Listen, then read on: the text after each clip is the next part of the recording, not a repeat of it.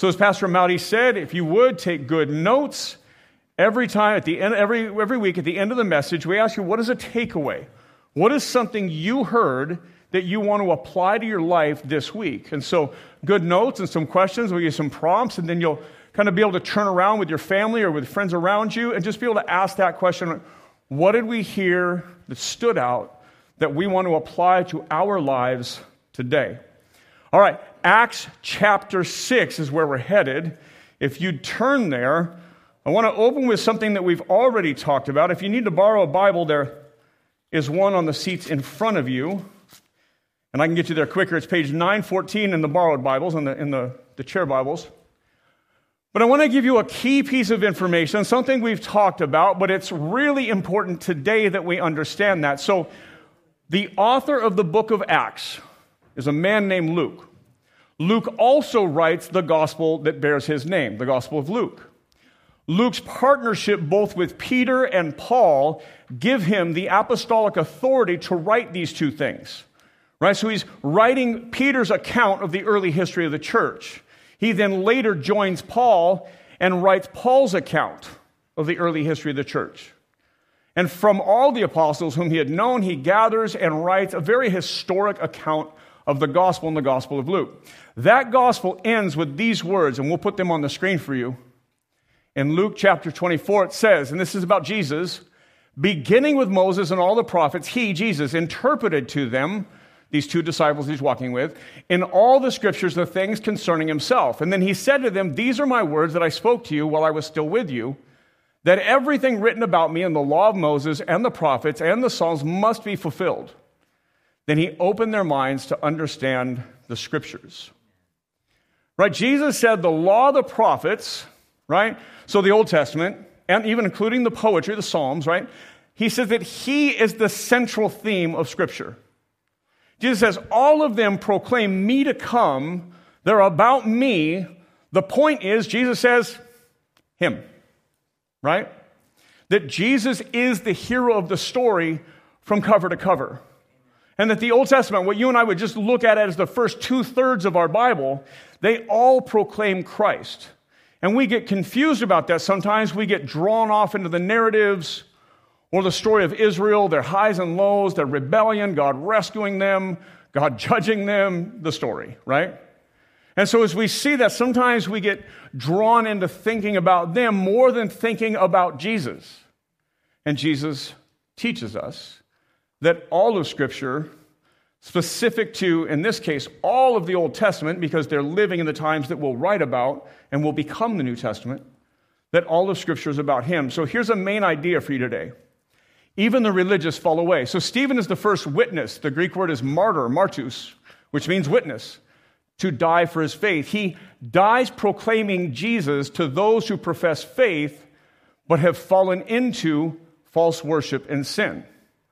Right? Even the religious fall away.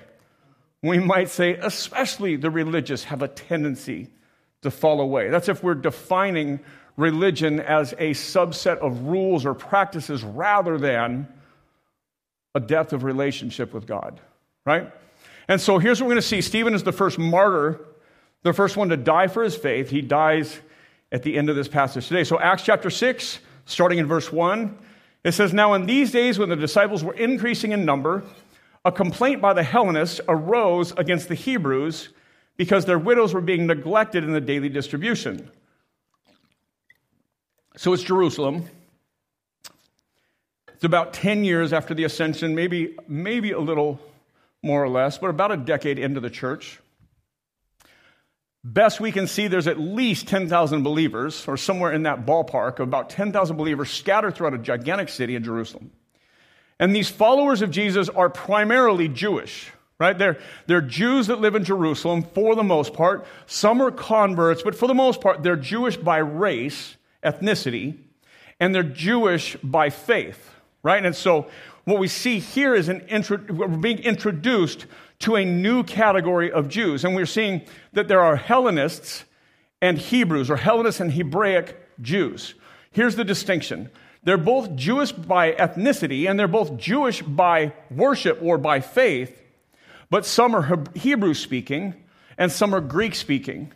what had happened, and during the history of Israel, if you remember back to our summer series, and we went through the minor prophets, and we see the nation of Israel split in two, become Judah and Israel, and then Israel's conquered and exiled and scattered and dispersed, and then most of Judah is, and then a little bit later, Jerusalem, the final holdout in Judah, is scattered and taken into exile into Babylon.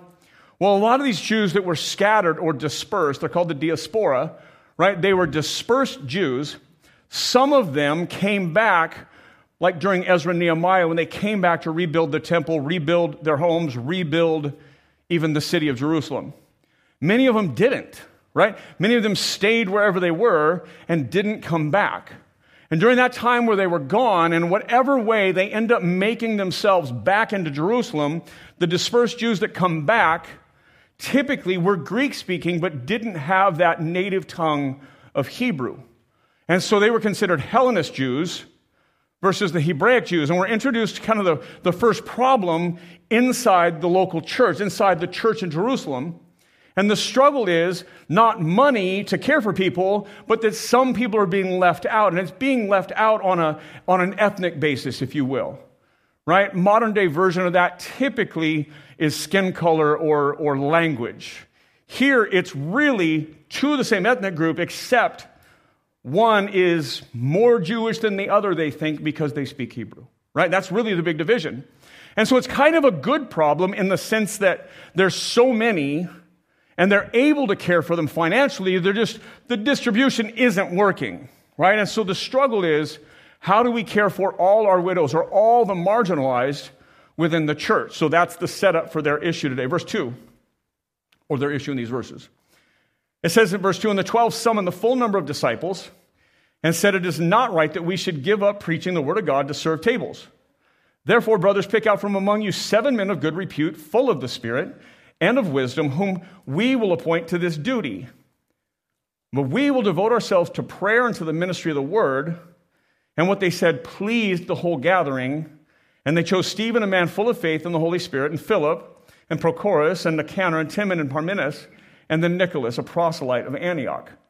These they set before the apostles, and they prayed and laid their hands on them. So here's what happens, and many people see these as the first 7 deacons. That is likely to be true. They're never called deacons, but they definitely have the role of that and the same qualifications that we see later in books like 1 Timothy and Titus. Okay, so we see this issue of widows, Greek-speaking, Hebrew-speaking, and one group's being left out and the other's not. They're financially capable of caring for all of them, but the distribution broke down around language and maybe some ethnic issues, right? And so what happens is basically like the elders of the church get together, they call the church together. It says a full number of the disciples gather, right? Remember, church means gathering. Ecclesia means the gathering. Right? So they call them together. And again, just some things if we want to recap 1 Corinthians, right? They know who belongs to the church and who doesn't. Right? They know who are members of the church and who are just visitors and outsiders. They know who belongs. And they gather the people that are committed to one another. And they tell them the issue and they tell them the solution. They said, listen, it's not right for us to stop praying for you guys and teaching and doing the things that we're called to care for the widows. But the widows need to be cared for. It's not like it's a lower job. They're not saying that. It's just that we have a job and we have a need. And so let's raise up some men who can do this, right? Let's raise up some guys. And what's interesting is they say, choose from among you. So the membership of the church, the body of the church, they choose the people, right? And they present them back to the elders of the church, the apostles that are leading in Jerusalem, right? And they install them. We'll just call them deacons for sake of argument. Right? So that's what's going on. So there's a gathered body, there's a clear membership, there's an authority structure, there's a need, they want to serve this need. The church kind of puts these 7 men forward, and the elders and apostles, they install them in this role, if you will. Right? Now, it's not just a job anybody can do, because it says they need to be full of the Spirit, they need to be wise, they need to have good reputation, they need to be solid leaders. And so they come in and they lay their hands on them. They're all Hellenist men. In other words, they're all Greek-speaking men. We know that by their names, right? And they're installed to take care of this issue. It's kind of like today, at the end of, later on today, like we will gather our members, right? We'll gather those that are formally kind of committed to one another. And today's not a big problem day or anything, but that's the group that we kind of work through some things, help set vision for the year, talk about the budget, approve the budget, do whatever, like the business of the church. And in a setting like this, that's what they're doing. They're dealing with the needs of the business of the church, right? They're caring for people and choosing how to do that. And that's what we see them take care of right here. Verse 7, it says this. And the word of God continued to increase, and the number of the disciples multiplied greatly in Jerusalem, and a great many of the priests became obedient to the faith. So through this, we see this continuing phrase over and over again, that God is using this little church that has grown into a pretty big church, that is continuing to reach people with the gospel. As they gather and figure out and solve, like, how do we better do this or solve for this, God continues to add to them, right? Bless them, grow them, if you will. So the Hellenist controversy here in these first 7 verses really is not about getting us to deacons or to Stephen. It's really a passage about identifying this conflict that comes into the church. That'll help us with what comes next. Verse 8, it says, And Stephen, full of grace and power, was doing great wonders and signs among the people. Then some of those who belonged to the synagogue of the freedmen, as it was called, and of the Cyrenians and the Alexandrians and those from Cilicia and Asia, rose up and disputed with Stephen. But they could not withstand the wisdom and spirit with which he was speaking. The synagogue of the freedmen are Hellenist Jews. They're Greek-speaking Jews. They can't go to the temple because at the temple they speak Hebrew. So they've got kind of their own gathering, like their own sub-Jewish church, if you will. And so they rise up. Now, again, Hellenist Jews rise up, and they're debating with a Hellenist leader. So a Greek-speaking Jewish leader who is following Jesus. That's not confusing at all, right? All right. And a group of people that are Jews, but Greek-speaking and not hanging out with the other Jews because they're kind of this separation, they start to, if you will, pick a fight. And so this issue is going to be what drives the church outside of Jerusalem. It's going to push them outside of Jerusalem. We'll see that next week. Acts 2 through 5, what we see is opposition from Hebrew-speaking Jewish leaders. Now in this chapter, we're going to see opposition from Greek-speaking Jewish leaders. It seems minor, but it becomes the thing that reshapes the church, if you will. Verse 11, Then they secretly instigated men who said, We have heard him, meaning Stephen, speak blasphemous words against Moses and God. And they stirred up the people and the elders and the scribes. So they stir up also the Jewish religious leaders. And they came upon him and seized him and brought him before the council. And they set up false witnesses who said, This man never ceases to speak words against this holy place and the law. So they get some people to lie and give some false charges against this man Stephen. Because really, talking with him and debating with him isn't working. It says he is just full of God's Spirit and God is with him. I mean, the descriptions here, full of grace and power, the wisdom and the Spirit with which he was speaking, right? It's never about Stephen. In fact, today, though Stephen is going to speak through most of this, it's not about Stephen. It's about God, the Holy Spirit, speaking through Stephen. That's important for us because it's never about us. It's about God, by his Spirit, speaking through us to others. That's my prayer before the message. That's my prayer on the way to church. That's my prayer for you all. It's my prayer for me, that it's God that speaks, that it's not me, right? Because I just get in the way. But God can do amazing things. And so that's what's going on. So it's Stephen, but it's not really Stephen. It's Stephen being used by the Spirit of God, right? And so they instigate and bring false witnesses. Now, the charges are about violating God's law and temple law. I don't know if any of this sounds any familiar at all to you, but the charges against Stephen are the exact same charges they trumped up against Jesus. Right? Like, he's going to violate the commandments of Moses and the temple. He's speaking out against this. Well, they say the same thing about Stephen. Now, just a side note.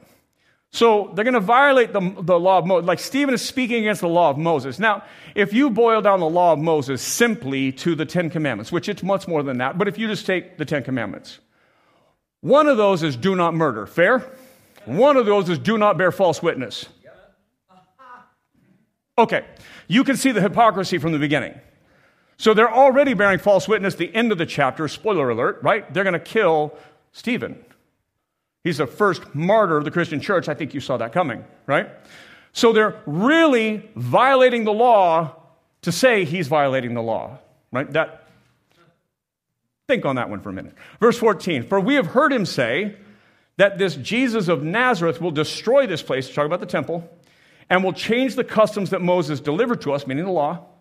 Verse 15, and gazing at him, all who sat in the council saw that his face was like the face of an angel.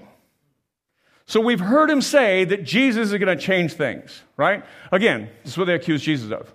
It's this last line, no. When they looked at him, they saw like the face of an angel. And it's not really talking about his appearance so much that he looks in a certain way. But it's really referring us back to something that we should know, and they for sure knew about Moses. When Moses would go into the presence of God and come back out and talk to the people, he glowed. Right? Sometimes you got to wear a veil over his face because he's glowing, freak the people out. And it's just this repeated thing reminding us that Stephen, like Moses, whom they say they trust, but don't, but Stephen, like Moses, has been in the presence of God and is speaking on behalf of God by the power of God. You with me? Acts chapter 7. And the high priest said, are these things so?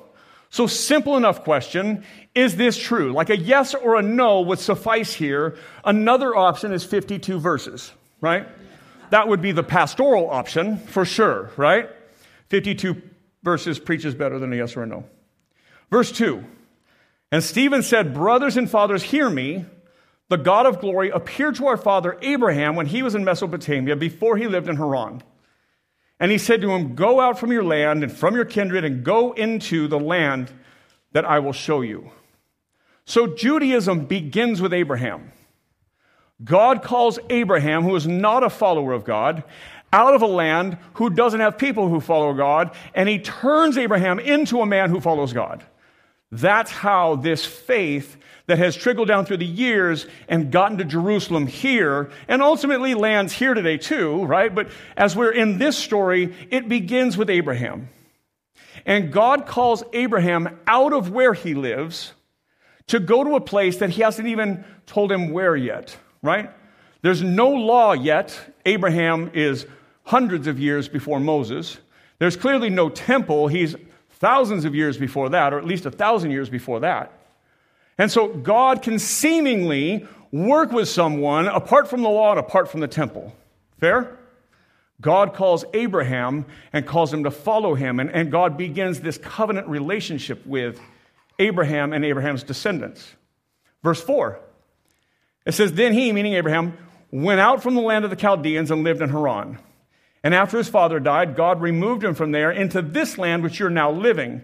Yet, verse 5, he gave him no inheritance in it, not even a foot's length, but promised to give it to him as a possession and to his offspring after him, though he had no child. So remember, we started off today saying Acts has a ton of promise fulfillment, right? So there's going to be a lot of promise. We're right now with Abraham, we're in Genesis 12. We're like 10 pages in to the Old Testament. And God is making promises that he will fulfill over time.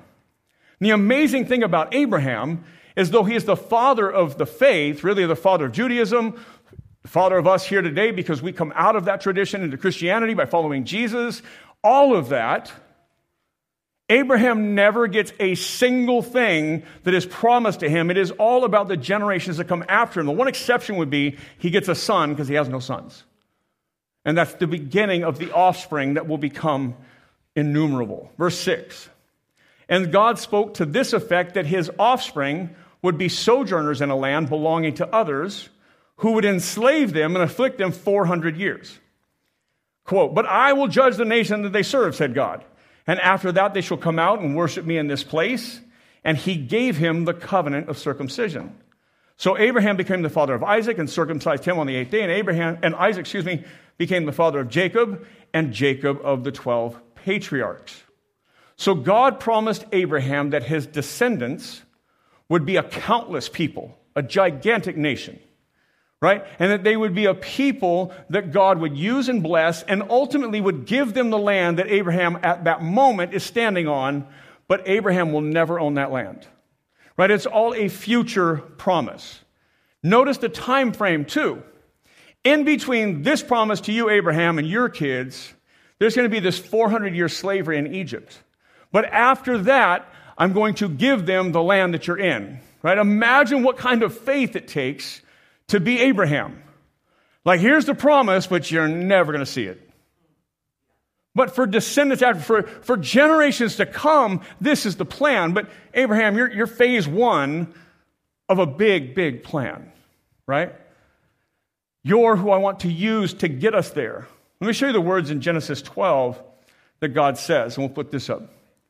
The Lord said to Abram, again, Abram before he's even called Abraham, right? So Abram, go to the land that I will show you, and I will make you a great nation. Then I will bless you and make your name great so that you will be a blessing. I will bless those who bless you, and him who dishonors you I will curse.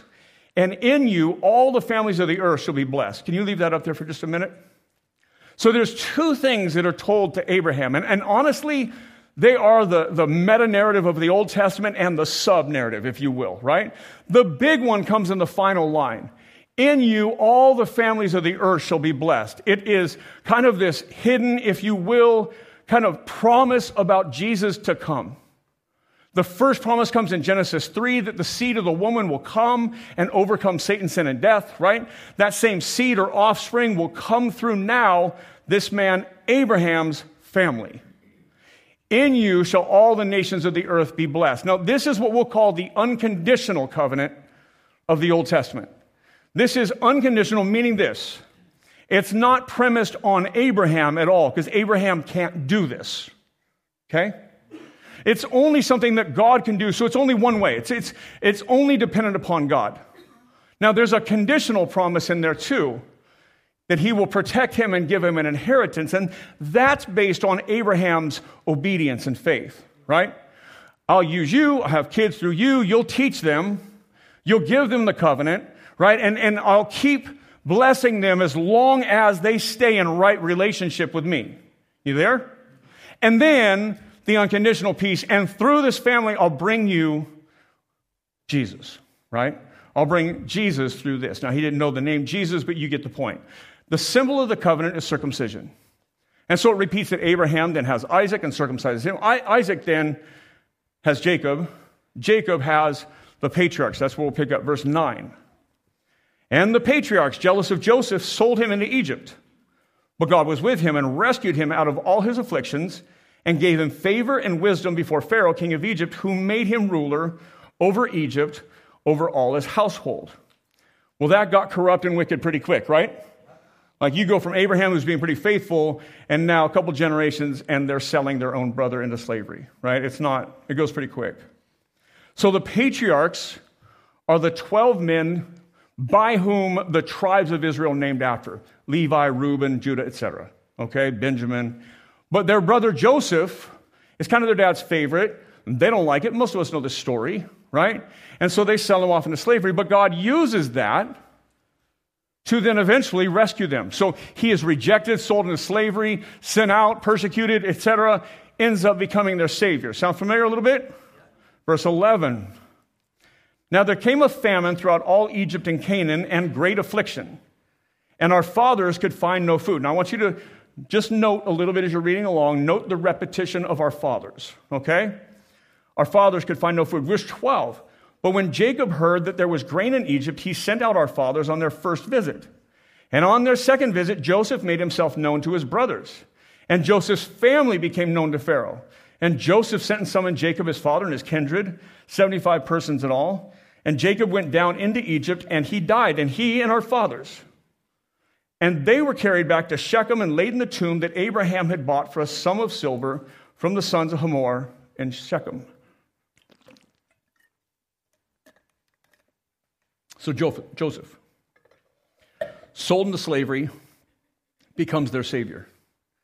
Right? This typology or foreshadowing, it's really typology. Like this, Joseph is a type that points forward to Christ, right? That Jesus would come and suffer and endure, but by doing so, he becomes Savior. Joseph is sold into slavery, ends up rescuing his family. He is then exalted to above everyone other than Pharaoh, right? Jesus now sits at the right hand of the throne of God, right? That this story is telling what Jesus will come and do and be, right? Remember, Jesus said all of Scripture, all the Old Testament points to him, right? Verse 17, but as the time of the promise drew near, which God had granted to Abraham, the people increased and multiplied in Egypt, until there arose over Egypt another king who did not know Joseph. He dealt shrewdly with our race and forced our fathers to expose their infants or put them out to death, so that they would not be kept alive. At this time, Moses was born, and he was beautiful in God's sight. He was brought up for 3 months in his father's house, and when he was exposed, Pharaoh's daughter adopted him and brought him up as her own son. And Moses was instructed in all the wisdom of the Egyptian. He was mighty in his words and deeds. So this 400 years of waiting for the promise to be fulfilled that was given to Abraham, probably closer to 500 or something, because there's 400 years of slavery, right? Then there's generations that lead into it. So you've got this 400, 500 year span of time, 400 years of slavery, this hardship upon God's people. Now, a lot of things happen in between here and there, right? And there's a few things. The people clearly are not super obedient to God, and that's a piece of the puzzle. But there's also this moving in at 75 people who really are a small group of people at 75, right? What happens when they leave is they're about 1.5 million people, and they leave super wealthy, right? In the middle of that, they're enslaved for a long time. Well, they're slaves in Egypt. They have no money, they have no rights, they have no ability to care for themselves, but they're growing and multiplying, but God is using that, and by the time they leave, Egypt pays them to leave. They leave a wealthy nation, about 1.5 million, maybe more people. Right? So God is fulfilling his promises through these people, but it's really hard to see if you're in the moment. Right? Does that sound like our life? Like God is doing something, it's just not always super visible. And if we're the people of God in slavery back here, we would rightfully want to ask the question like, hey, I don't see what God is doing. Why is God doing it this way? Now, there may be an answer to that, but in the midst of it, you can't see it. Right? Fast forward our lives today, things seem to be going a certain direction. We're like, okay, why this direction? And we may not be able to see it right now, but God is still faithful. God is still doing what God has promised to do. We're just in it and can't always see why, right? Verse 23, so when he, meaning Moses, was 40 years old, it came into his heart to visit his brothers, the children of Israel. So Moses is raised an Egyptian. Right around 40, he decides he wants to go visit the Jewish folks that are there. It says, and seeing one of them being wrong, he defended the oppressed man and avenged him by striking down an Egyptian. Verse 25, he supposed that his brothers would understand that God was giving them salvation by his hand, but they did not understand. Listen to that last line. Can you see what Stephen is preaching right here? He supposed that his brothers would understand that God was giving them salvation by his hand, but they did not understand. Consider that in Jerusalem to the Jewish religious leadership and how that might be a message about Jesus, right? Verse 26. And on the following day, Moses appeared to them as they were quarreling and tried to reconcile them, saying, men, you are brothers, why do you wrong each other? But the man who was wronging his neighbor thrust him aside and said, who made you a ruler and judge over us? Do you want to kill me as you killed the Egyptian yesterday? At this retort, Moses fled and became an exile in the land of Midian, where he became a father of 2 sons. So Moses is rejected by those he desired to save. Again, sound familiar? Verse 30, now when 40 years had passed, so another 40-year block of time, an angel appeared to him in the wilderness of Mount Sinai, in a flame and a fire and a bush. When Moses saw it, he was amazed at the sight, and he drew near to look. And there came a voice of the Lord, I am the God of your fathers, the God of Abraham and Isaac and Jacob. Notice this repetition of the fathers. And Moses trembled and did not dare to look. And the Lord said to him, take off the sandals from your feet, for the place where you are standing is holy ground. I have surely seen the affliction of my people who are in Egypt, and I've heard their groaning, and I have come down to deliver them. and now I will send you to Egypt. Right? This is before there's a law, because God's going to give that law to Moses. This is before Moses is a godly man. He doesn't even follow God at this point. God reveals himself, right? We see this pattern of God sovereignly intervening in people's life in order to keep, what we would just say like the gospel, to keep faith present in the world, right? To keep a trueness about God present in the world. Because for the most part, God's people at this point who are enslaved are not faithfully worshiping God. So God is again kind of rebooting, getting the people back. The people are crying out. They're turning to God. That's good. God is moving. He's raising up a leader named Moses. But he first has to turn Moses into following God. God is preserving an undeserving people once again. Right? God is intervening and keeping his side of the covenant. Right? Even when people are not necessarily very faithful to their end of it. So we see this kind of recurring theme we see from Abraham to Moses. So back to Stephen's preaching, verse 35. This Moses whom they rejected, saying, who made you a ruler and a judge? This man God sent as both ruler and redeemer by the hand of an angel who appeared to him in the bush. This man led them out, performing wonders and signs in Egypt, at the Red Sea, in the wilderness, for 40 years, another 40-year block of time. Right? Stephen breaks out kind of 400 years of history back here, and then these 3 40-year blocks of time that explains kind of the move of God's deliverance for them. But he notes by tying the stories together that ancient Israel rejected Moses like current Israel in his day rejected Jesus. Right? That Moses went into Egypt and performed signs and wonders, but they still didn't believe him. Just like Jesus in his day performed signs and wonders, but they didn't believe him, right? Both obviously still rejected by the people. Verse 37, it says, this is the Moses who said to the Israelites, God will raise up for you a prophet like me from your brothers. Stephen reminds them of the words of Moses that pointed forward to Jesus. You see, the gospel message is consistent from the very beginning of Scripture as God proclaims it first in Genesis 3 and then kind of develops that covenant community starting in Genesis 12 over and over again. Exodus 3 as Moses enters. So you've got God proclaiming, you've got God turning Abraham into a follower. You see Moses here. We see the deliverance from Egypt, from slavery into the wilderness, into their, like over and over God is doing this because God created you and I and loves us. That's the whole point. But the design for humanity is that we are obedient to God, that we live out lives that follow our Creator. Right? Sin, what all of us have done is really saying, God, you created us, but I'm going to make my choices now. Right? I know you made, but I'm going to make new decisions. I know you created me and know how I'm supposed to work, but I'm going to say I'm smarter than you and I'm going to go my own direction. That's sin. That's a rejection of our Creator. That's rebellion from God. That's us saying, listen, I don't need you. I'm going to do it my way. And that's something we can all resonate with. We all do that. I don't mean have done it. I mean we do that. In Christ, empowered by the Spirit, knowing the cost of sin and knowing the rebellion from God, we still do it. And this is the story of humanity, that God loves us, but we reject Him. And so in our sinful state, there's nothing we can do to get back to God. In fact, we're running the other direction. And so God, pursuing us, brings Jesus. Just as God brought Abraham and God brought Moses and God ends up bringing the prophets and the priests and the kings and the different people that were represented throughout time, pursuing this relationship with people.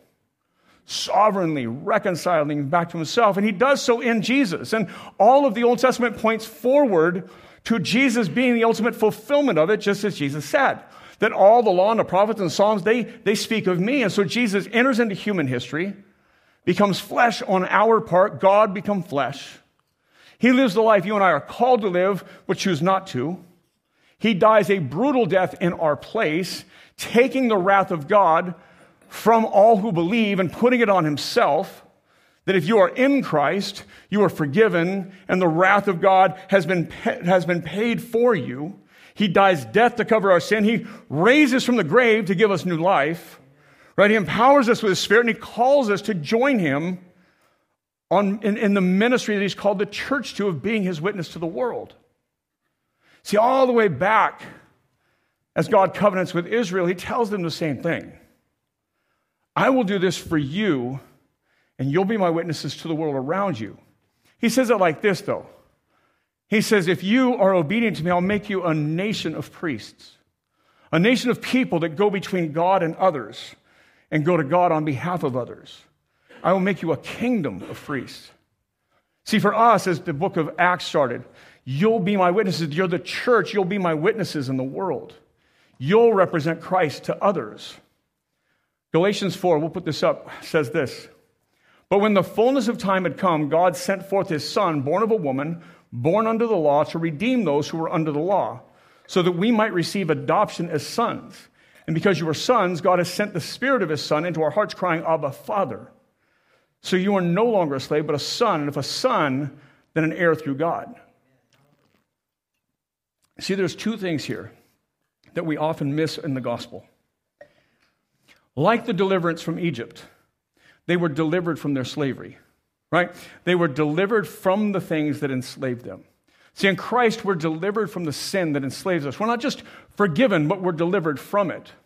But there's a part two there, that we also become sons and daughters of God. See, we're not born children of God. In fact, we're born opponents of God, enemies of God, deserving of God's wrath, separate from God because of our sin, because of our rebellion and rejection of God. But through Christ, we become sons and daughters of God. We're adopted into the family. See, we're not just forgiven and called to something new, but we're brought into a family. Not just a local family like the local church, though that's true and critical. But we're brought into the family of God. Amen. That we're made sons and daughters of God. We're given a new identity. Just like the people of Israel were given that. And so God repeatedly reminds them of this Exodus story. Not just delivered from sin, but adopted. We receive a new father. Remember the emphasis of our fathers. Our fathers. Our fathers did this wrong, they did this wrong. Remember when our fathers rejected this guy, and then these fathers rejected this guy? Remember our fathers, but God is our new father. That we are adopted into a new family with God as our father who will never reject us. And so we see this contrast in this story. Verse 38. This is the one who was in the congregation in the wilderness. An interesting use of this. That word congregation right there is ecclesia, the word for church. The gathering, the church. And he calls them, the people in the wilderness that are following God, he calls them, kind of ties them to, if you will, the church, modern day church, right? This is the one who was in the congregation in the wilderness with the angel who spoke to him in Mount Sinai with our fathers, Moses at Mount Sinai, right? He received living oracles to give us. The living oracles Stephen is talking about, he gave the word of God to Moses to give to the people, right? What you and I will call the Old Testament begins with the writings of Moses. That God on Mount Sinai gave the living word to Moses, the word of God that will never fade. That will always be the inspired word of God. That will always be the inerrant word of God. That will always be the infallible word of God for all of our faith, for all of our practice, for all of our salvation. And it begins with a man named Moses. So again, this plot point in the story, if you will, God is again intervening into humanity for their good, for their salvation. Right? How do you think the people will respond to that? We would hope really well. Verse 39. Our fathers refused to obey him, but thrust him aside. And in their hearts they turned to Egypt, saying to Aaron, make for us gods who will go before us. As for this Moses who led us out from the land of Egypt, we do not know what's become of him. And they made a calf in those days and offered sacrifice to the idol and were rejoicing in the works of their hands. How do they respond? They give their worship to another. As they're seeing, literally, I want you to just imagine Mount Sinai for a minute. Moses goes up on the mountain and this cloud, this kind of veil of a cloud descends over the top of Mount Sinai. And no one's allowed to go up. If you go past the beginning of the mountain, you die. Literally, an animal would die. Like God said, don't do it. So they keep all the people back. So you can see this visible presence of God. And Moses has gone up into the presence, ascended on him. And the last time he did this, he gave them the law. Right? The last time he began to tell them what God is saying. And so he goes up, and while he's up there, the people get bored and tired of waiting and impatient. And they're like, we don't know what happened to Moses. Let's make an idol. Let's worship an idol. It says they remember Egypt, which they do all through the wilderness. They say when they get to their first problem, what, were there not enough graves in Egypt that you had to bring us out here to die? Like we had it so good in Egypt. No. If you remember the story, they were praying to be delivered because they were enslaved in Egypt, being beaten and abused in Egypt, and they wanted out. But then they get out here, and because God isn't doing things their way, we want to go back. Just think about your faith right now. Whatever brought you to being a follower of Jesus, whatever it was behind you, whatever it was in your past that you said, I don't want this, and I want Jesus. And then consider how we, at times, say, you know what, I want to go back to this. And we glorify the world we live in as if that is better somehow. And it's no more ridiculous than saying, I want to go back to Egypt. Because the things that we were enslaved to before and the things that were our problems, all that is still there. Maybe we've forgotten how bad, but it's all still there. But this is human nature. They reject God's law and salvation by turning to idolatry. Verse 42. But God turned away and gave them over to the worship of the host of heaven, as written in the book of the prophets. Did you bring to me slain beasts and sacrifices during the 40 years in the wilderness, O house of Israel? You took up the tent of Moloch and the star of your god Rephan, the images that you made to worship, and I will send you into exile in Babylon. Now, interesting note, Stephen ties this story of the wilderness to something written about 1,000 years later by the prophet Amos, when they're already a nation, but they're doing the same things, and God says, if you don't stop, I'm going to have another country come in and conquer you and displace you, which, if you know the story, happens, right? Babylon comes in and conquers them and enslaves them. And he ties these 2 points in history, this part of Amos right here talking about the people of God, and this part with Moses right here talking about the people of God, and just pointing out, like, look, same thing here, same thing here. The implication is same thing now. Yes.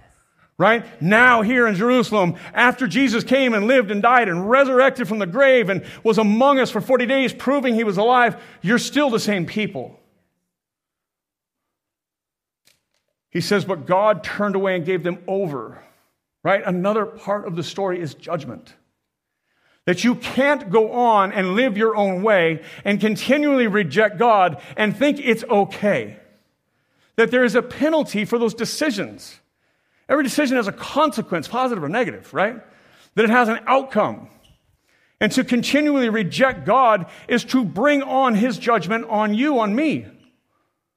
Right? Whether that be in the temporary, like we're ignoring God over here, we're sinning over here, but we're in Christ, but we're kind of ignoring it, and there's the cause of our choices, or it's we reject God and ultimately will be judged eternally.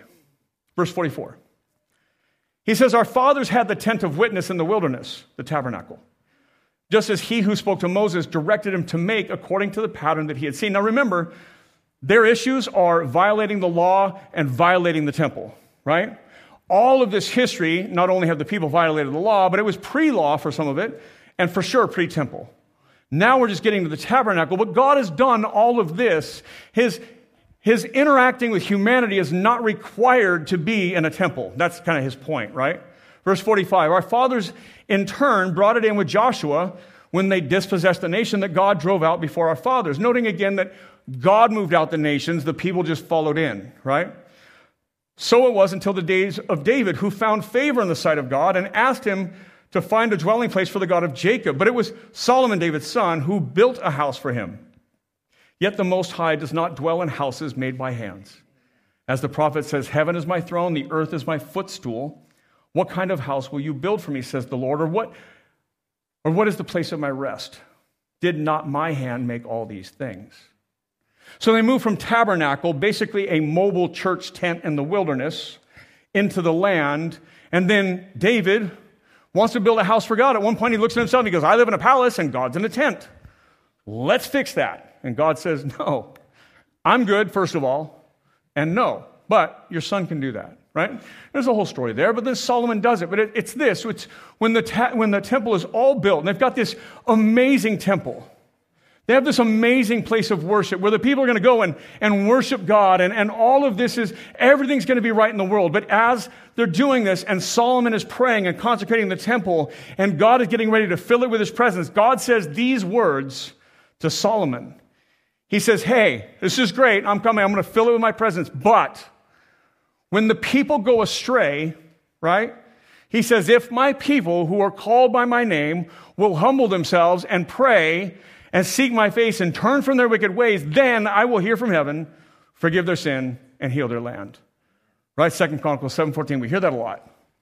But it has to do with the temple, and as God is getting ready to fill the temple with his presence, he's giving them the way to return when they mess it up. Not if, when. Because our hearts are prone to wander, right? As we sing in one of the great hymns. Hearts are prone to wander. Verse 51, you stiff-necked people, Stephen goes hard in the paint. Ready? You stiff-necked people, uncircumcised in heart and ears. You always resist the Holy Spirit, as your fathers did, so do you. Which of the prophets did your fathers not persecute? And they killed those who announced beforehand the coming of the righteous one, the coming of the Messiah, the coming of Jesus, whom you have now betrayed and murdered. Whew. But you received the laws delivered by angels and did not keep it. You stiff-necked people, right? You refuse to turn and look at God. And the imagery is just so powerful. It's that people are just resistant to God, and they're turned away, and they're stiff-necked in their rejection of God. That they are just turned from God, refusing to hear. Which of the prophets did your father not persecute? He says we have a history of our people killing the very messengers of God because they didn't like what they had to say. And now, after killing the ones that proclaim Jesus to come, now he says, murder Jesus. This is not a friendly message. This is a very fixated, focused gospel message. You killed Jesus. And it's right and it's important that they killed Jesus, the Son of God. Peter's been saying that over and over again. This Jesus whom you crucified, God raised from the dead. Like God trumped you here, but you killed Jesus. He says that a couple times. Stephen picks up that theme. See, here's the thing. Remember, we go back and all of the Old Testament has these two massive stories.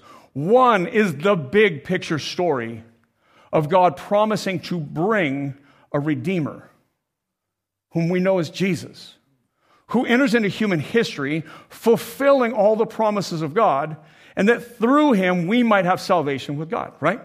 That's the big picture story. The Old Testament ends with a cliffhanger of a promise of 400 years of silence, and that the one who breaks the silence will be the prophet that points to the Redeemer, the Messiah.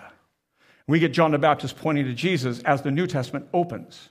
The cliffhanger of the Old Testament is, where's the one we're waiting for? But there's a second story.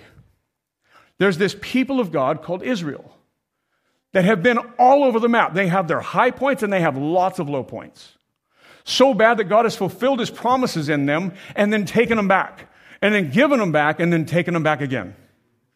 He gave them the land he promised them, and then he took it back. He actually didn't take it back. He conquered them and sent them out of it.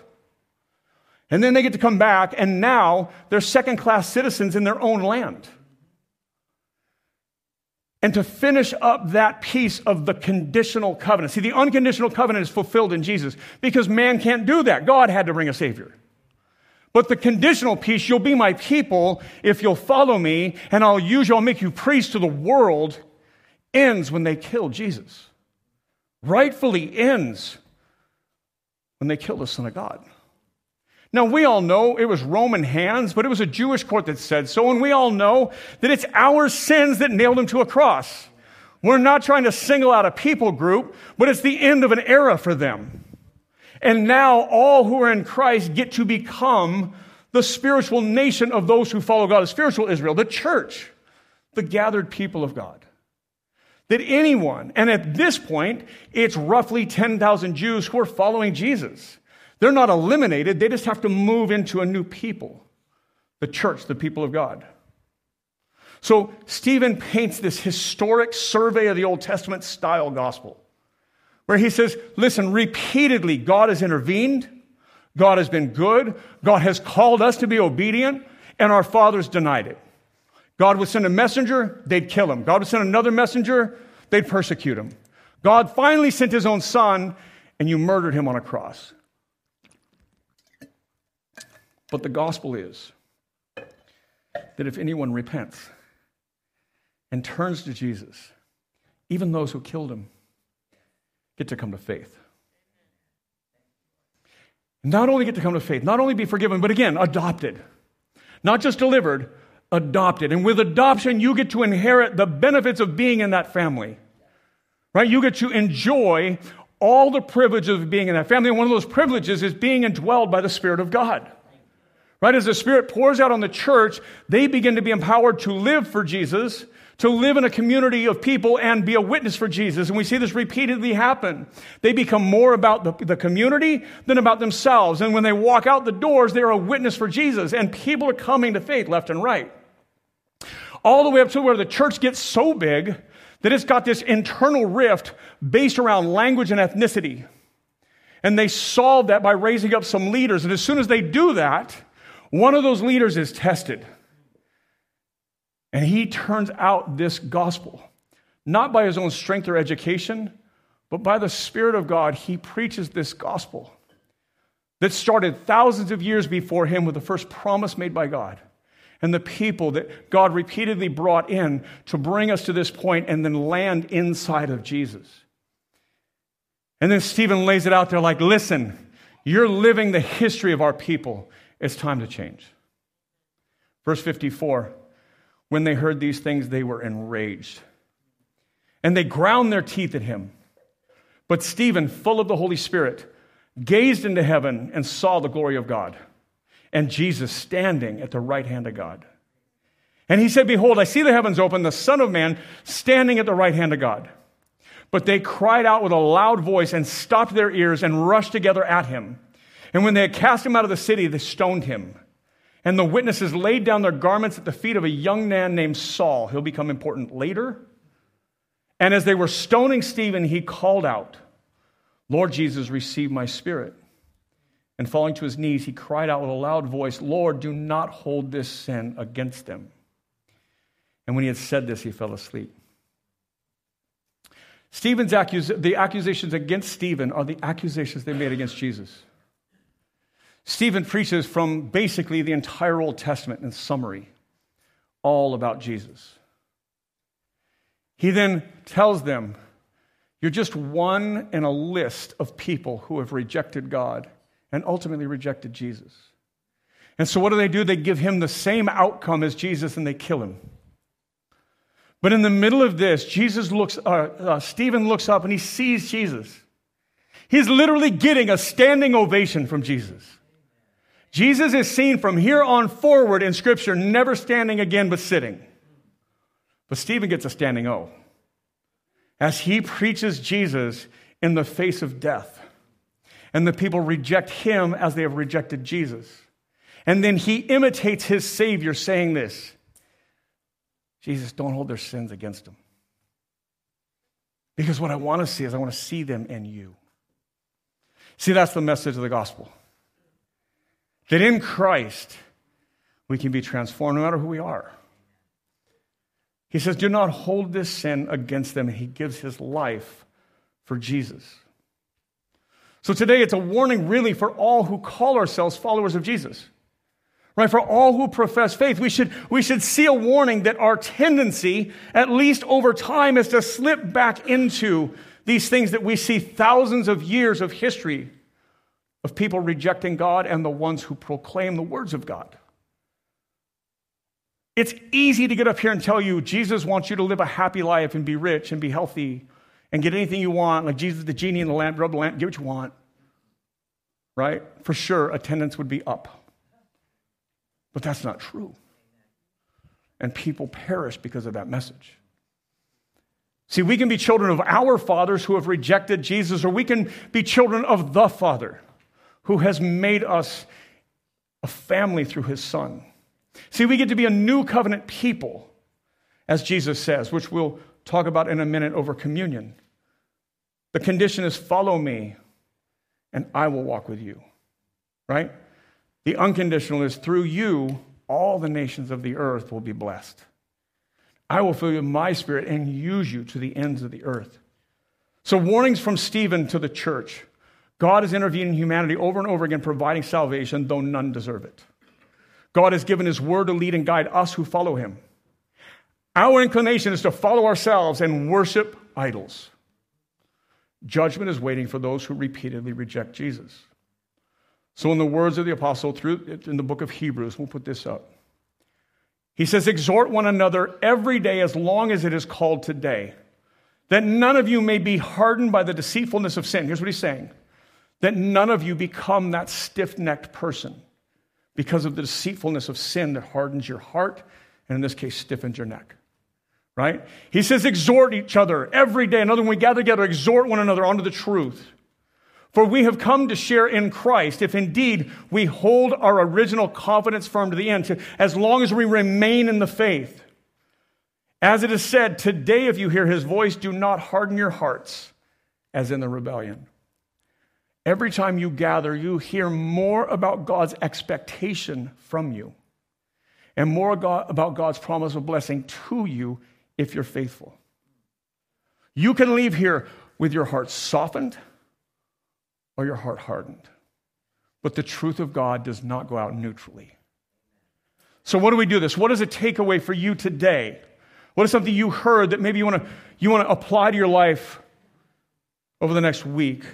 For me, I'm challenged not to ignore sin in my life, and I'm challenged to exhort others also. Don't allow the little things, thinking they're little, even when they're rejections of God. Don't let them harden the heart or stiffen the neck. Don't let them push us away. For those of you that have walked with Jesus for a while, keep an eye on your own life while leading others. Paul says that, well, after proclaiming the gospel, that you be disqualified, right? Keep an eye on your life. New believers, again, same thing. Pay close attention to the small sins that creep in. For those of you that are not yet believers, the gospel requires rejecting this world and turning to Jesus. You don't get to add Jesus to what's existing in your life, but you turn to Jesus away from everything else. Parents, do you teach and warn your kids about the deceptive nature of sin? Not that just this, hey, you tell this lie and it's wrong, but when you do this, you're rejecting God. Do you teach them what sin is rather than just behavior? Turn, you got 3-4 minutes, turn to one another, try if they're sitting around people, try not to leave anybody out. What is one takeaway you want to apply to your life this week?